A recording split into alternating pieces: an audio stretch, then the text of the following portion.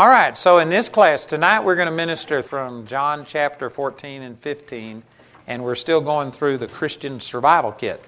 All of these things that we've talked about, any one of these points that we've talked about, if you were to just take that truth and follow it to its logical conclusion, pursue it to the maximum, I guarantee you it would cause you to overcome in a crisis situation. So this is why I speak about all of this stuff as like a Christian survival kit. If you come into a crisis, what do? You pull out John 14, 15, and 16, and these are the instructions that Jesus gave His disciples the night before the greatest trial they would ever experience in their life. And He said in John 16:1, I've said these things so that you won't be offended. And being offended is where you get the word stolen from you. Mark chapter 4, in the parable of the sower sowing the seed. And so anyway, we've talked about all of these things, and if you were to just follow these through, I guarantee you this will grant you success in a crisis situation. So it's this simple, but it's probably not easy. It's the hardest thing you'll ever do, not to let your emotions run away with you. It's the hardest thing you'll ever do, to stay focused on eternal things instead of getting occupied with the temporal. It's hard to sit there and know what you've got and evaluate things spiritually instead of carnally, to operate in the Holy Spirit, to get out of self-centeredness. All of these things, it's this simple, but it's the hardest thing you'll ever do, to sit there and discipline your flesh and walk in the Spirit instead of walking in the flesh. So anyway, this is good stuff. I like it. Amen.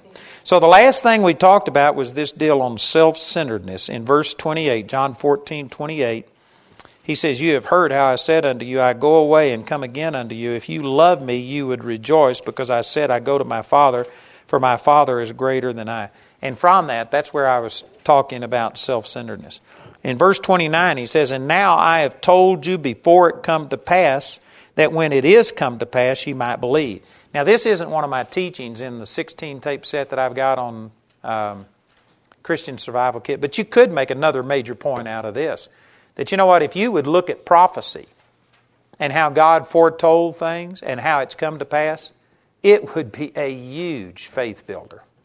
Huge faith builder. And I don't think that some of us have really mined that for all it's worth. I remember one time when I was first getting started, this is back when I was 18 years old, and I was so fanatical, everybody was criticizing me. And so, one time I just sat down and thought, how do I know that the Bible really is true? How do I know that I'm doing these things?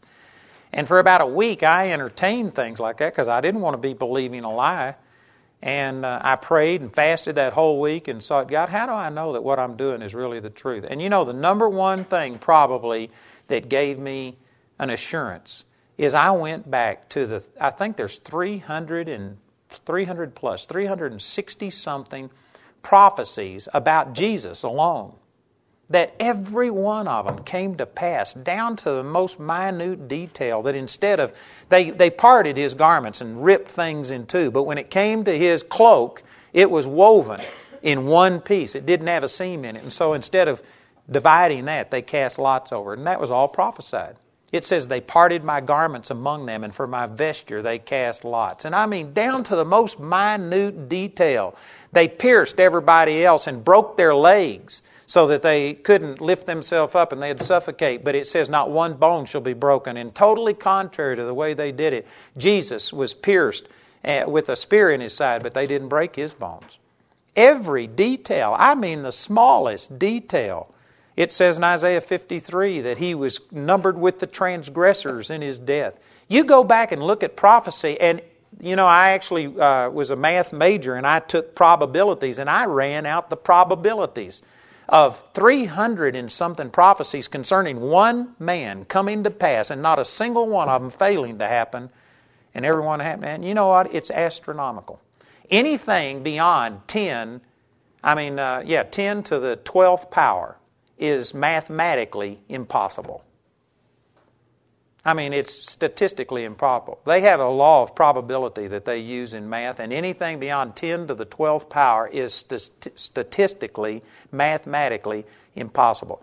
Evolution is 10 to the 2 billionth something power. It is just absolutely off the charts. The chances of Jesus fulfilling all of the prophecies if you just study those things and think about it, you know what it does? It builds faith. And this is exactly what Jesus is saying. I've said these things to you. I've prophesied what's going to happen so that after it happens and you see all of these things fulfilled, you may believe. Jesus is saying prophecy is a faith builder. Man, if you need your faith built, go back and study the fulfillment of prophecy. Man, that's powerful. In my Life for Today study Bible, I've got one page where I think I listed 40-something prophecies concerning Jesus' death alone, just His crucifixion on one page. And I've got all of them listed in the Old Testament versus their New Testament fulfillment. Man, you ought to go back and study those. And just those few prophecies, 30 or 40, whatever it was that I listed, it builds your faith. So you could make a whole other point out of this. But again, when you're in a crisis situation and you're struggling in faith, go back to prophecy. Look and see how it's fulfilled. Go back to the prophecy that God may have given you, as I told you about my son being raised from the dead. Prophecy is what convinced me that, he was going to come back. Because there were prophecies about him that I knew were from God, and they didn't say that this is what I want to happen.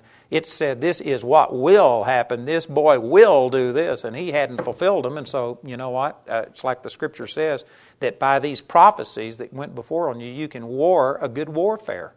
Prophecy is a great faith builder. I tell you, it's powerful. So we can make a whole teaching out of that. I just threw that in. In verse 30, it says, Hereafter I will not talk much with you, for the prince of this world cometh, and hath nothing in me. But that the world may know that I love the Father, and as the Father gave me commandment, even so I do. Arise, let us go hence. Now here's another major point that I was saying that you need to do in a crisis situation. What do you do when a crisis hits? Well, Jesus had listed, we've already been through 7 things. This is the 8th thing that He lists. And you know what He said? He says, I'm not going to say much from now on because Satan is coming and he's desired to have me. And so I'm not going to say much. What does Him talking have to do with the devil coming? Well, man, if you understand what the Scriptures teach about your words, the Bible says in Proverbs chapter 6, you are snared by the words of your mouth. The word snare here is talking about a trap. Did you know that your words can entangle you? You can be destroyed by your own words. And a passage of Scripture that I've used often is Proverbs 18:21. It says, Death and life are in the power of the tongue, and they that love it shall eat the fruit thereof. Your words have power for life and for death. And again, 20-something years ago in the beginning or 30 years ago, I guess now, in the beginning of the charismatic movement, there was such a major push on how important your words are that people got way weird with it. And somebody would say, oh, that tickled me to death. And people would just jump back. Oh, you're going to die because you said you've been tickled to death.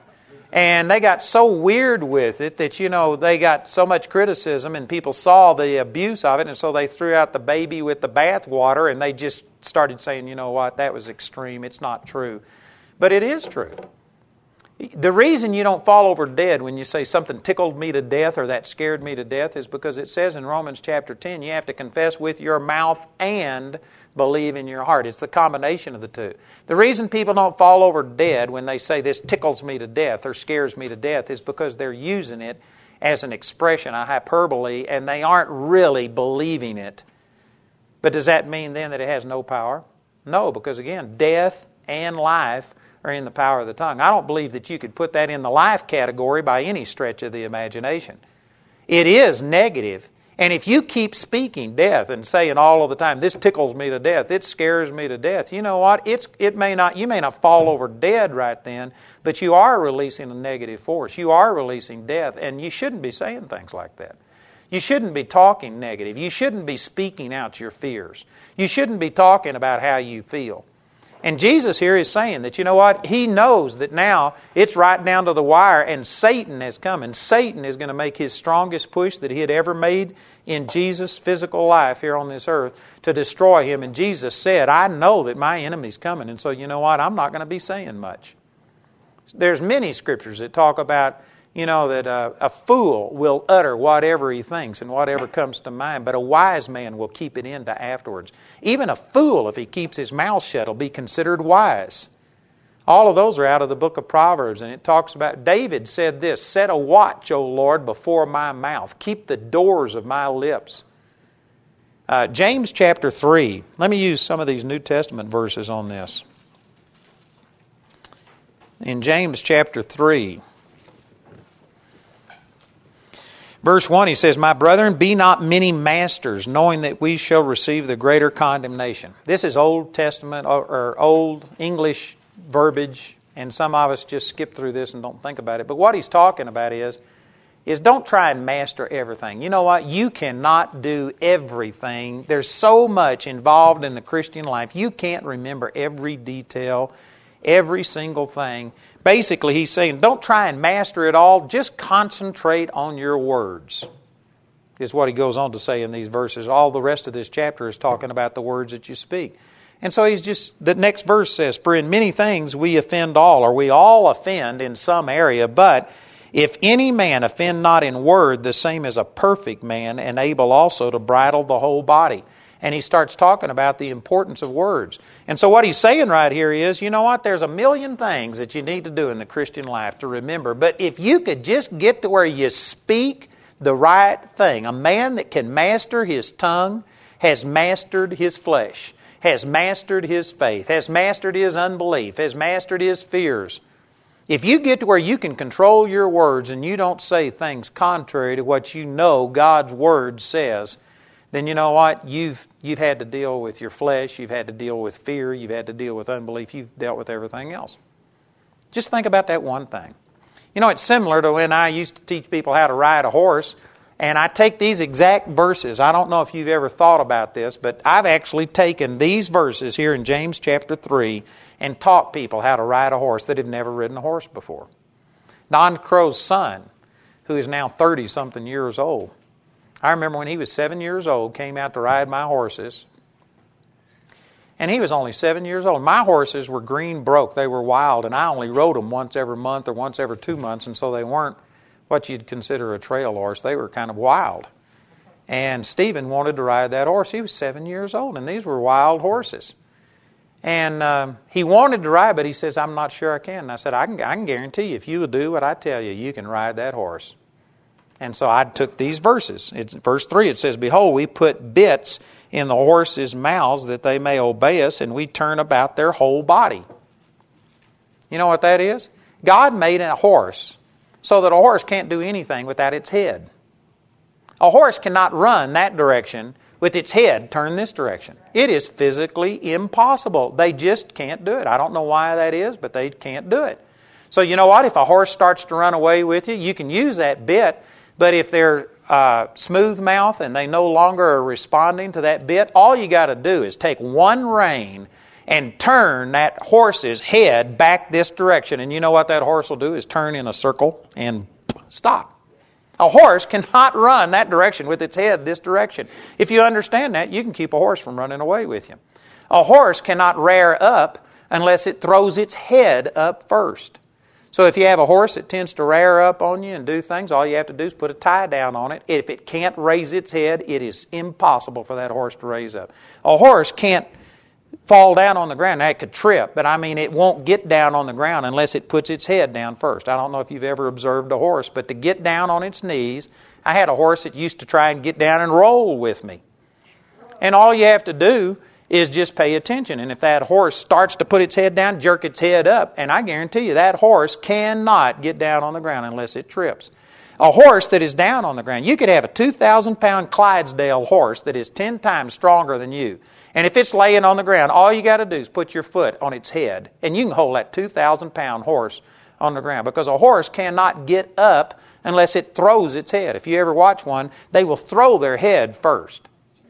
A horse is totally controlled by its head. So what you do is put a bit in that mouth that puts pressure on the roof of their mouth, or they have different hackmores that will pinch its nose. And by controlling its head and turning its head, you can make a horse do anything you want to do. If you understand that, you can ride a horse. Now, it could still buck, and it could give you some trouble. I mean, I'm not saying that you'll ride it perfectly, but you can control a horse, and you can keep a horse from doing you any damage based on this scripture. Amen? So why did I get off on that? I was talking about Stephen Crow. came out to ride the horses, and I taught him those things. 7 years old, on a basically half-broke horse, he rode for 2 hours, never had a problem. And that horse did what he wanted to. And then a 25-year-old kid that had just gotten married came out. They crossed each other's path. They were both there at the same time. Stephen and Don were leaving, and this other kid was coming, and he had his parents with him and his new wife. And I started to give him instruction, but of course he knew it all, and he wanted to impress his new wife. And, I don't need any of that. I can ride a horse. So here's a 25-year-old guy that within 10 minutes, here comes my horse, shoom, like that, and he's just screaming. The reins are down on the ground, and the horse comes up to a fence and stops and throws him right into a barbed wire fence, and he goes to the hospital within 10 minutes of a 7-year-old boy riding that same horse for 2 hours and never having a problem. Now see, there's a lot of things that you need to know about a horse, but if you just understand that it can't do anything without its head, did you know you can absolutely control a horse? And there's a lot of things that you need to understand about yourself, but if you just understood the power of words and got to where you spoke what the Word says, did you know that everything else that you need to know, you would deal with it and you can basically overcome it? If you could just unmaster your words. And this is what Jesus is saying. He says, I'm aware that Satan is coming physically, in person. He's here to fight me, and because of that, I'm not going to be saying much.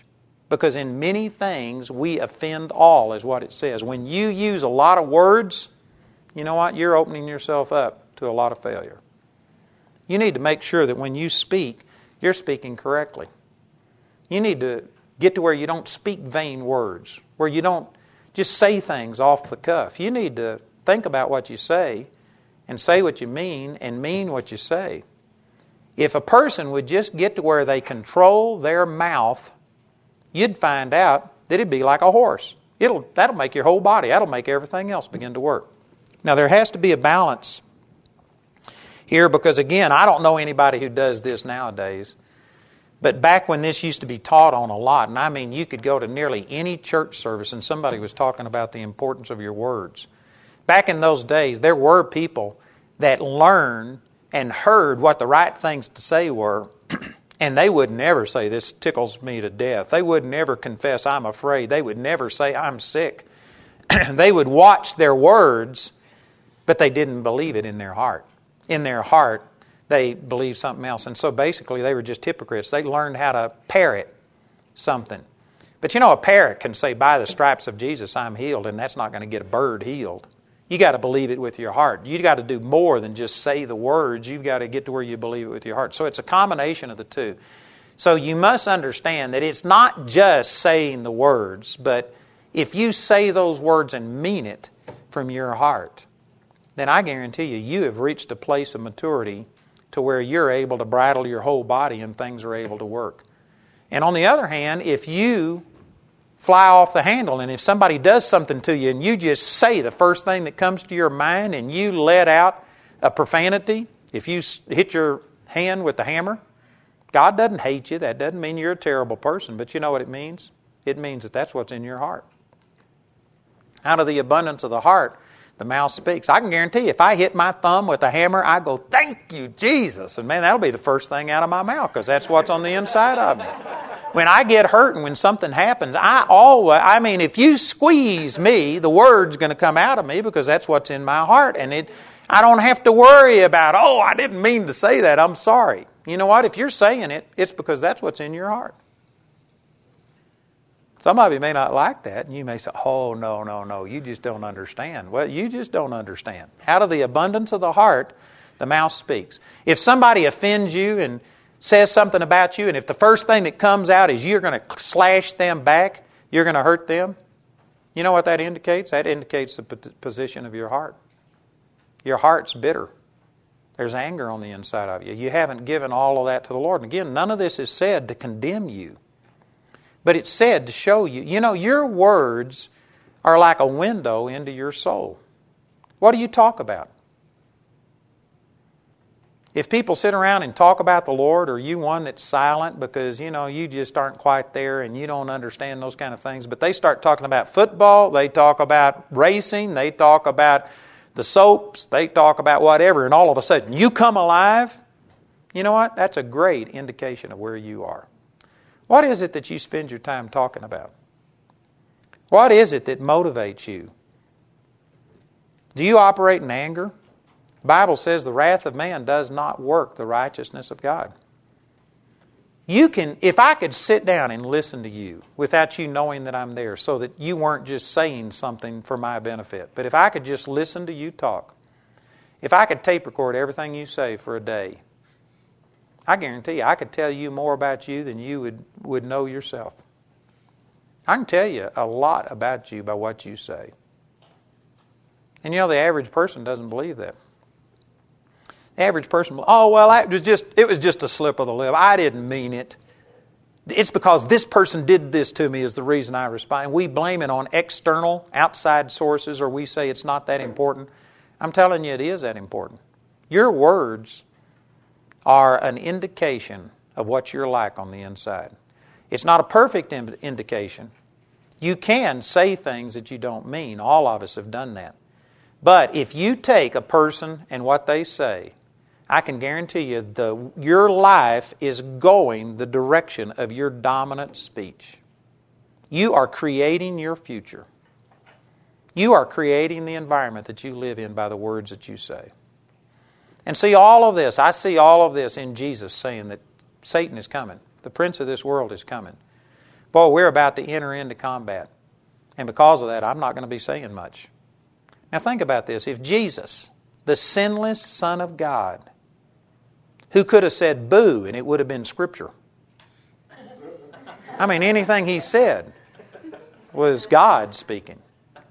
If he had to watch his words, then how much more do you have to watch your words? And especially in a crisis situation, when you are in a situation where somebody has offended you and things have been done wrong to you, boy, you better watch the words that you speak, lest you set a trap for yourself or for those people. You can sit there and by criticizing another person, if you are giving strife, whatever you sow, it says you will eat the fruit of your lips, Proverbs 18:21. And the word terminology there, you eat the fruit of your words. The word fruit is implying that, it's just like you sow a seed and something grows up and then you eat it. You are going to eat the words that you say. Every word that comes out of your mouth, you are going to live. And if you are damning somebody, cursing them, speaking evil of them, you will reap what you sow. And here you are trying to believe God for favor. And, oh God, I want you to prosper me. And if you are cursing someone, speaking bad about them, saying what's going to happen to them, and using your words to damage another person, whether they're a believer or not, you will reap what you've sown. And so here you are praying for favor, and yet by your own words, you're hung by your tongue. Amen. You're hanging yourself. And there's people that don't make this connection. And I could name some names here. I'm not going to do this. Most of you probably wouldn't know these, but I could name some well-known ministers. We had one very well-known minister come to this Bible school. And the very first year of our Bible school, this would be 12 years ago now, he spoke in this Bible school. And I had students come to me and they were upset. And I mean, they were ready to revolt. Why did you let this guy speak? Everything he was preaching was wrong. And I sat and listened to the guy, and it wasn't what he said that was wrong.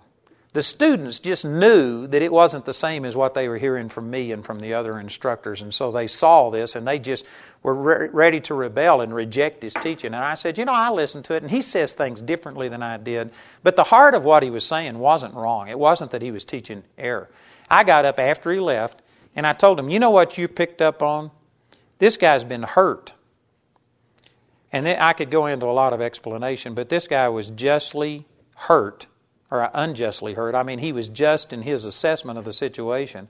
He was hurt. People treated him wrong. Ministers, famous, well-known ministers treated him wrong.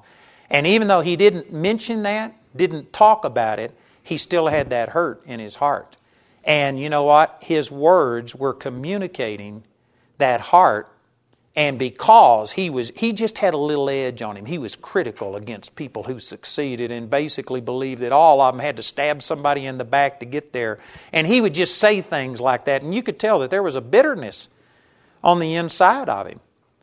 And he was bitter. And he was hurt. And I knew the background. They didn't understand why they didn't like it, but they could just pick up on this little edge that he had. And so they were trying to reject him on the basis of what he said. It wasn't what he said. It was the spirit, the attitude that he said it in. And did you know, I've known this guy for 20-something years. And to this day, this guy is still hurt. And he wonders why. It seems like people just persecute him. And he can't understand. You know what? It's because he is hurt. He speaks evil and criticizes the people that hurt him. And he is eating the fruit of his own lips. By him speaking against the people that have heard him, he is laying a snare for himself. And I'm sure that this guy just can't understand why it is that he's been hurt so much. I haven't been hurt half as much as he is. And you know one of the reasons?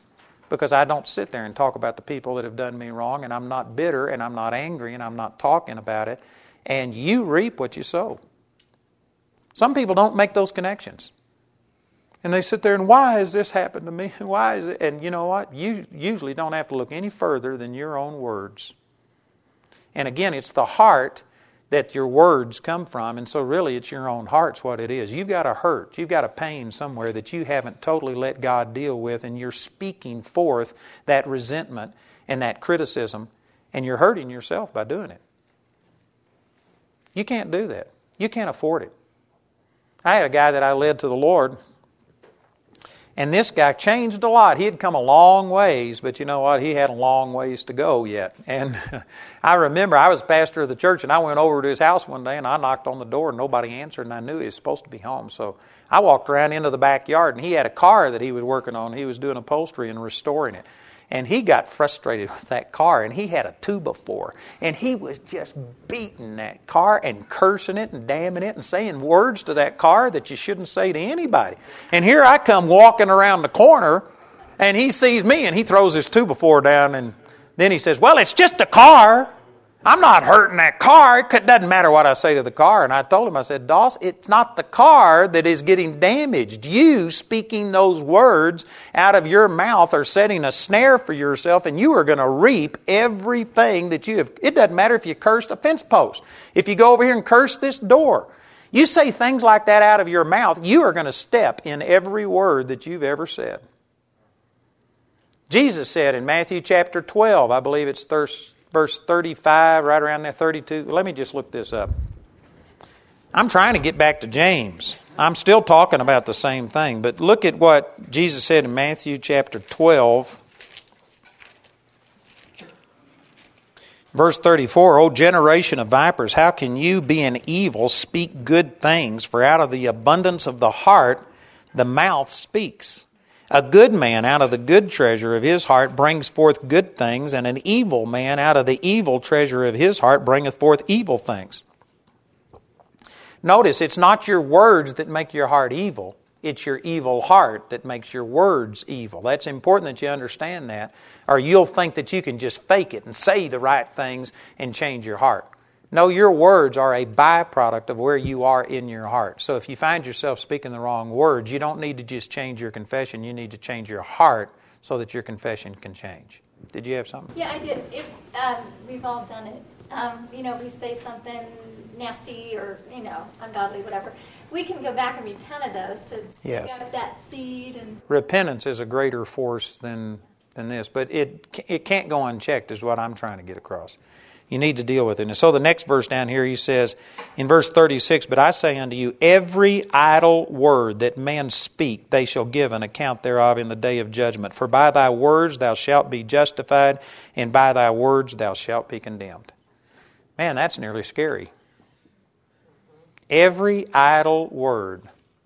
Everything that comes out of your mouth. Every word. Not just the big words. Not just the important words. Every word that comes out of your mouth, you're going to give an account of. Yes, ma'am. What does it mean, idle words?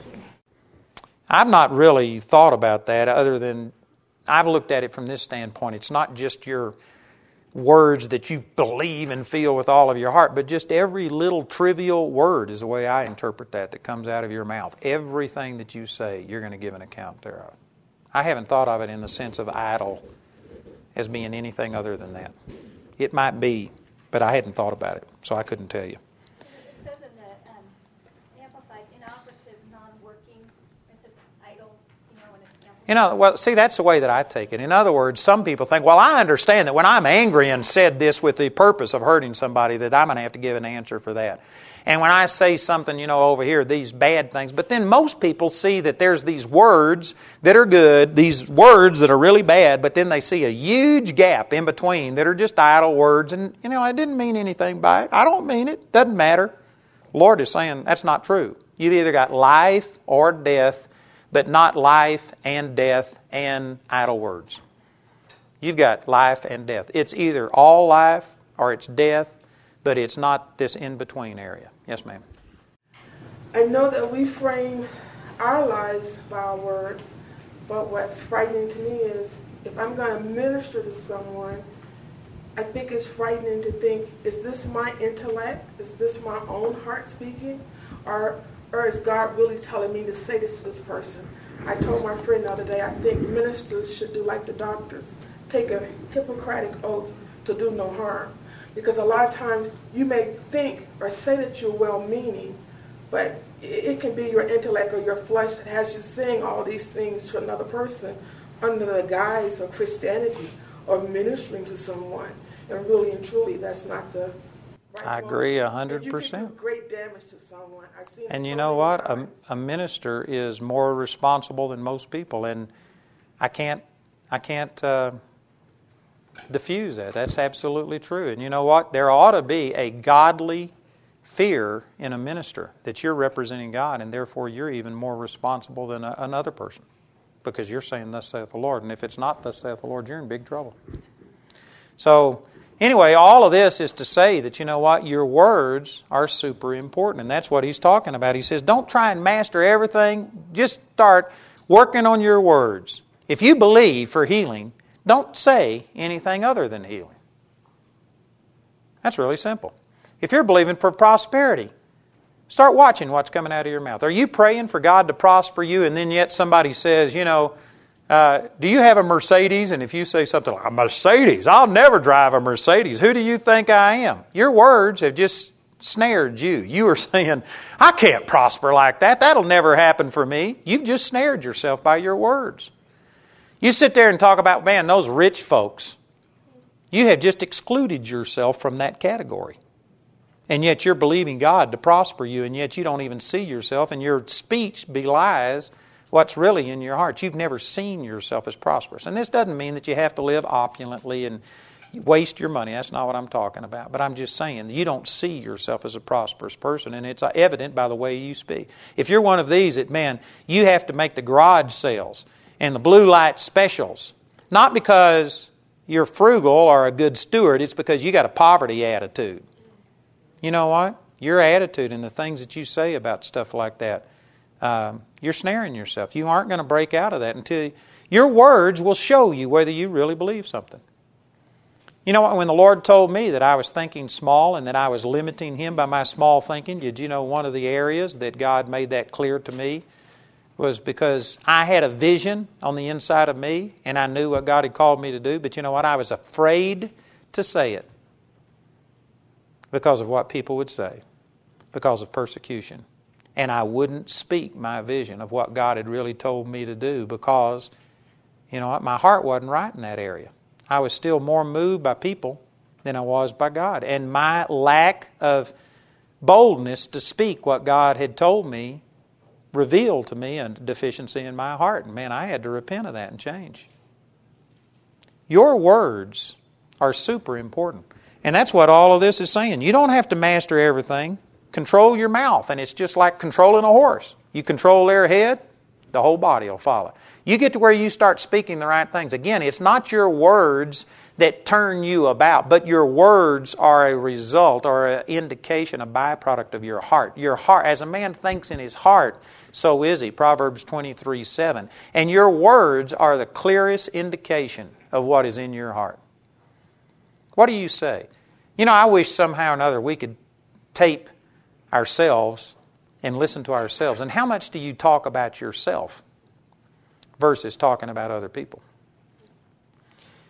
You know, if you could listen to how much of your arguments or discussion with your mate, whatever you want to call it, is all about, what about me? What about my rights? This, you know, and if you could just analyze it and listen to yourself, you could tell real quick whether you really loved them the way that Christ loved the church and you were willing to lay down your life and die for them, or if it's all about you. Listen to yourself in an argument and find out what you're doing. Are you arguing because you're trying to bless that person and help them, or is it all about your rights and what about me? And I've got rights too. You know, it'll tell you volumes about you. Your words are super important. It's a great way to take your spiritual pulse and find out where you are. Yes, sir. And what about if you're kind of thinking about something and you're ready to rip somebody and you get up to them and the nice things come out of your mouth? That's awesome. Some people might think that's hypocritical, but, you know, again, if you went back to my teaching on spirit, soul, and body, your spirit is always in love with the other person. Your spirit is identical to Jesus. Your spirit isn't the part that gets angry. It's your flesh. It's your carnal self. And so some of you might think, but I'd be a hypocrite to say that I love you when the truth is I'd love to slit your throat. Well, it just depends which you consider to be the real you. If you're going by your carnal part that gets angry and hurt, well then, yeah, you're a hypocrite to sit there and say something contrary. But if you see yourself a new person in Christ, and in Christ you've got love, joy, peace, long-suffering, all of the fruit of the Spirit listed in Galatians 5:22, then you're a hypocrite to sit there and say what you feel instead of who you really are in Christ. It just depends on which is the real you. Are you a spiritual being or are you a carnal being? So when you sit there and say, well, I just can't help it, this is how I feel, you're just running up the white flag and surrendering to I'm carnal.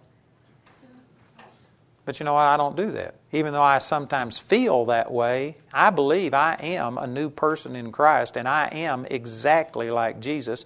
I have love on the inside of me, and love is patient and kind. It's long-suffering. It doesn't exalt itself, doesn't seek its own. And all of those things listed in 1 Corinthians 13:4-8. And that's who I am. And so I've just learned to start speaking that way. And as I renew my mind, you know what? It gets to where it's less and less effort. And it really is how I feel. I was using this example in school today, but it's like, you know, if that door over there, you measure the distance from here to that door. And you know what? I'm closer to here than I am to that door. And so it's going to take effort for me to get over to that door. But as I start moving that direction, right now, I'm still closer to there than I am to that door. Right now, I'm still closer to there. But as I keep going, you know, eventually, now I'm closer to this door than I am to over there. And eventually, you can get over here, and I may not have arrived, but I'm closer to this than I was to that. You can start to where at one time it's like, God, I'm so far removed from really loving people, but you just start speaking who you are in Christ and you start doing these things and heading in that direction. And it may be that, you know, it's just real easy for you to revert back. But you can get to where you start walking with God, and after a while you get closer to walking in love than you do to walking in anger. It can be like Enoch. He walked with God for 360 years, and he was not because God took him. And basically, I believe what happened, he just walked with God so far that one day God says, you know what, you're closer to my home than you are yours. Why don't you come with me? And he just got translated and taken up. You can get so, you don't ever arrive, but you can leave, and you can get to where you're so close to walking in that you know what, now it's easier for me to love people than it is to get angry at people. It's easier for me to turn the other cheek than it is to strike back and defend myself. You can get that way. And you know, one of the ways that you start that is start watching the words that you speak. He goes on to say in verse 4, behold also the ships, which though they be so great and are driven of fierce winds, yet are they turned about with a very small helm, whithersoever the governor listeth. It's liking your tongue to a rudder on a ship. You can steer your whole life by the words you say. Again, I am not minimizing that it's the heart level that is the real you and that where life comes out. Out of the heart proceed the issues of life. But your words are the number one way that your heart releases itself. And so your words are like the rudder on a ship. Did you know the rudder isn't the power source? That's not what makes it move. The heart is what moves you. But your words are what gives direction to that. And you can turn a huge ocean liner with this little tiny rudder. That's the way that your mouth is. Some people, in the natural think, well, that's not near as important as this or this or this or this. But the Bible says that you can steer your whole body. You can turn the whole thing around with your words. If you hate somebody, you know what you can do is start speaking that I love you. And you may have to do it the first time through gritted teeth. I love you, bless God. But you know what? You start saying those words. Faith comes by hearing, and hearing by the Word of God. And you know what? Eventually, you'll hear yourself saying that you love that person, and you'll start thinking, you know what? I really do love this person. And you can change your attitude. Words are powerful. Death and life are in the power of the tongue. And did you know that you hear yourself better than you hear anybody else? When you start speaking the words, it's better than me speaking the words. Have any of you ever listened to yourself on tape and have heard yourself speak? And do you sound like you think you sound? You know why that is? You've all heard of your, physical ears, but then you have an inner ear. Did you know that you hear yourself with your inner ear, not your outer ear? Your words don't come out of your mouth and you aren't listening to this. You're hearing yourself inside of your head. And when you say something, it just misses one of the stages that you have to go through to process it. It's very close. And when you say something, it'll enter into you. But when you listen to a recording, you're hearing yourself with your outer ear. You're hearing yourself the way other people hear you, but you hear yourself with your inner ear. And so your words have a bigger impact on you. They're closer to your heart than my words are. And nobody's words are going to affect you as much as your words. Well, that's powerful. And so it says in verse 5, even so the tongue is a little member and boasteth great things. Behold how great a matter a little fire kindleth. Boy, some of you weren't here, but in 2002 when we had the Haman fires, a woman set that fire and just started a little fire. And that thing burned, I think, 140,000 acres in a week or 2 weeks' time. A little tiny match set 140,000 acres. The largest fire in Colorado's history was started by a little match. And it's saying that your tongue is like that. Did you know your words can set on fire for good or for bad? You can set yourself on fire for God by your words. You can set yourself in love with other people. You can start speaking the Word, and you can set good fires or bad fires. You can also start establishing strife and anger by just talking about things. I've dealt with some things just this last week. There's some things that have happened, and people have criticized us and accused us of some things. And it needs to be dealt with, but you know what? There's some of the people here that have just been talking about it and talking about it and talking about it. And you know what? It's dangerous to just hash over what somebody has done because it's just going to inflame and start something. I will deal with the problem, but I'm not going to beat the thing to death and stay focused on it. If all you do is talk about the negative things and who's criticized you lately and who's done what, did you know it just inflames you and it causes discouragement and depression. It takes your attention off of the Lord. And so there's been times that I've been in meetings this week that I just say, you know what? We've already dealt with that. Let's not hash it over. Let's not keep talking about it. It's over. Forget it. Gone. Done. Your words can set on fire the course of nature. And anyway, all of these scriptures go on to say that we've tamed all of these animals. We've done all of these things. But you know what? No man can tame his tongue. You cannot control your tongue by yourself. It takes the supernatural power of God. So, if you can use that power, draw on that power, and get to where you start speaking the right thing, you know what? You are drawing on the supernatural power of God. Start controlling your words. Say the right things. And that's what Jesus was talking about. He learned that principle, and he wasn't going to speak something contrary to what he was believing. Amen? Let's take a break.